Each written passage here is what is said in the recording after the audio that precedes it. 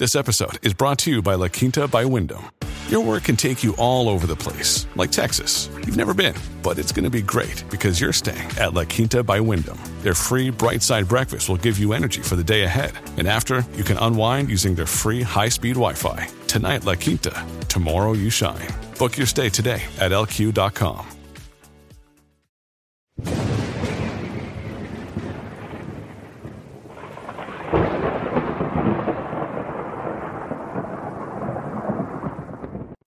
A couple of days ago, I reported on the furor surrounding the news that the Vatican had indirectly funded the Elton John biopic Rocket Man, which is a scene depicting the sin that cries out to heaven for vengeance that Pastor Jimmy Martin of the Jesuit Church is obsessed with. In that video, I point out that it was unlikely that the Vatican knew what it was that they were funding, as the money was invested on the Vatican's behalf by a global hedge fund management company. Further, the real question was, and remains this, why was the Vatican using Peter's Pence for investment purposes? Anyway, news has since broken in that story, and it suggests that the Vatican is now investigating the investment firm that made those strange and, frankly, un-Catholic investments. Let's have a look at the story because it should shed some light on this strange situation, where investments are made for the Vatican that stand in opposition to the Vatican's public message. The story was broken by Ed Condon, writing for the National Catholic Register. The headline and deck for the story speak volumes. Quote, Vatican investments linked to global money laundering investigations.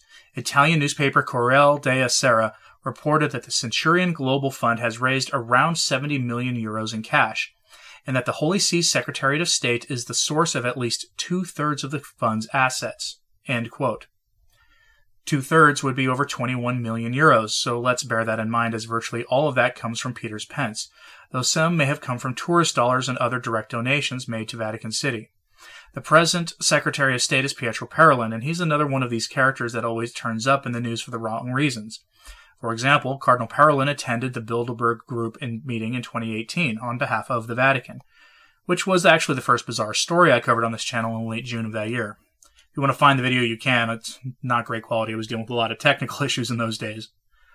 But anyway, few politicians openly attend the publicly known meetings, and instead these meetings are typically attended by the likes of people in the worlds of banking, academia, journalism, and, of course, low-level political functionaries working on behalf of the more powerful people. It's certainly not a group to be attending for a Vatican insider, but the corruption investigation directly linked to his office makes more sense now that we see these connections. But more on that in a moment. But first, back to the Condon article. Condon writes, quote, a fund in which the Vatican's Secretariat of State has invested tens of millions of euros has links to 2 Swiss banks investigated or implicated in bribery and money laundering scandals involving more than $1 billion. The fund is under investigation by Vatican authorities. The fund, Centurion Global Fund, made headlines this week that it used the Vatican assets under its management to invest in Hollywood films, real estate, and utilities, including investments in movies like Men in Black International and the Elton John biopic Rocket Man. End quote. Up to 2/3 of that money is from the Vatican, and in 2018 the firm reported a loss of 4.6%, which when we're talking about the kind of money that we are here, is a staggering amount of money to lose. That's on top of the fees the firm charges its clients to do its financial work, by the way. This is according to the report triggered the Vatican's investigation into the firm. But here's where it gets better. Again, quoting Condon, quote, but beyond losses, a CNA investigation has found that Centurion Global Fund is connected to several institutions linked to allegations of money laundering.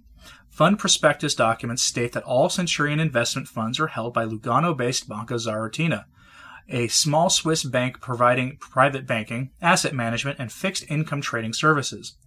Swiss and U.S. media outlets in 2018 reported that Zaratini was named in indictments filed by U.S. prosecutors in a $1 billion money laundering case involving the Venezuelan national oil company PDVSA and Venezuela's President Nicolas Maduro, along with an offshore bank and a New Jersey institution that has faced several investigations for non-compliance with money laundering regulations.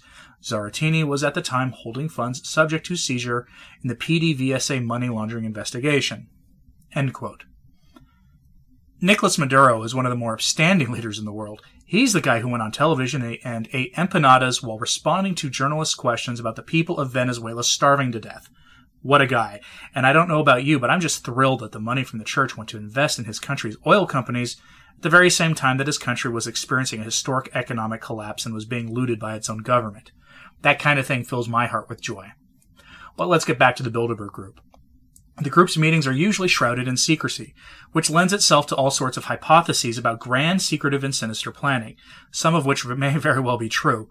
The group's reputation is certainly well deserved for the role they play in promoting globalization and the coordination of international efforts to grow and control economies, which doesn't sound all that sinister until you realize that everyone who participates are the people who stand most to directly gain from such coordination, and of course what those groups are involved in otherwise. Now, enter in Cardinal Parolin, Secretary of State for the Vatican. The Cardinal Secretary of State is an office that has long been informally called the office of the Vice Pope, and he is often thought of as the second in command of the Church, a sort of Vice Peter in this way. At the time, the globalization mission of Francis wasn't well understood by most Catholics. The McCarrick affair really woke people up to that score, linking the issue of predatory clerics with global financial institutions, thanks at least in part to James Grine giving public testimony that linked all those issues together.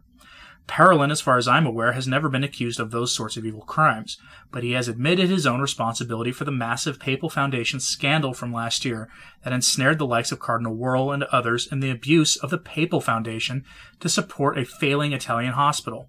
In that scandal, Parolin admitted that he was the one who had requested the funds. Those are his words, which means it may be more accurate to say that he put pressure on the Papal Foundation to give the $25 million grant to the hospital, a financial give of such a size that it was frankly unprecedented in the history of the Papal Foundation. Parolin was also the one who was at the helm of the purchase of London condominiums, using Peter Pence funds working with that hedge fund management company, and that begs a lot of questions.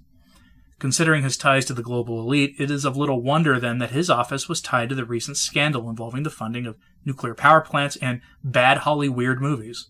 His participating at the Bilderberg Group last year essentially made furthering the goals of the current regime in Rome possible.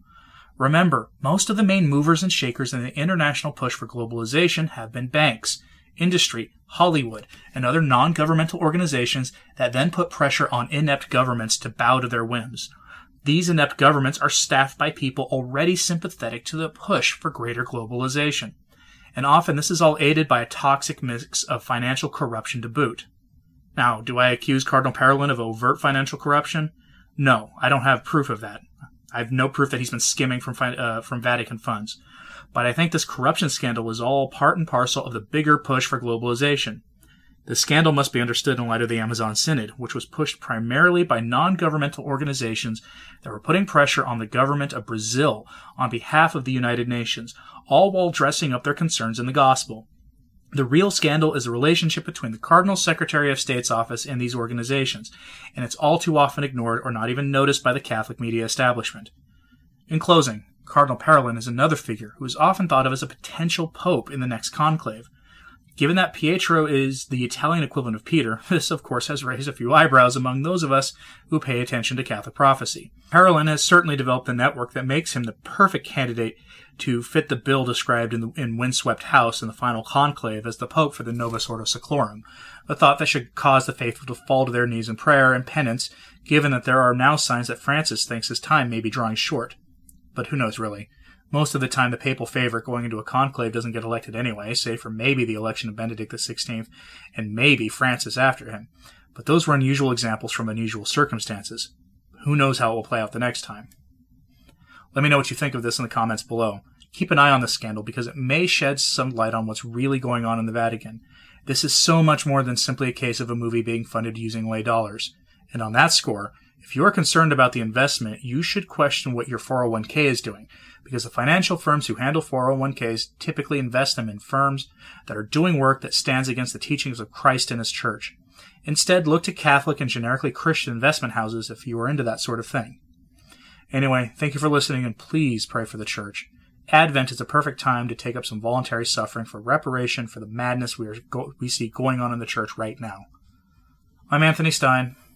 Ave Maria.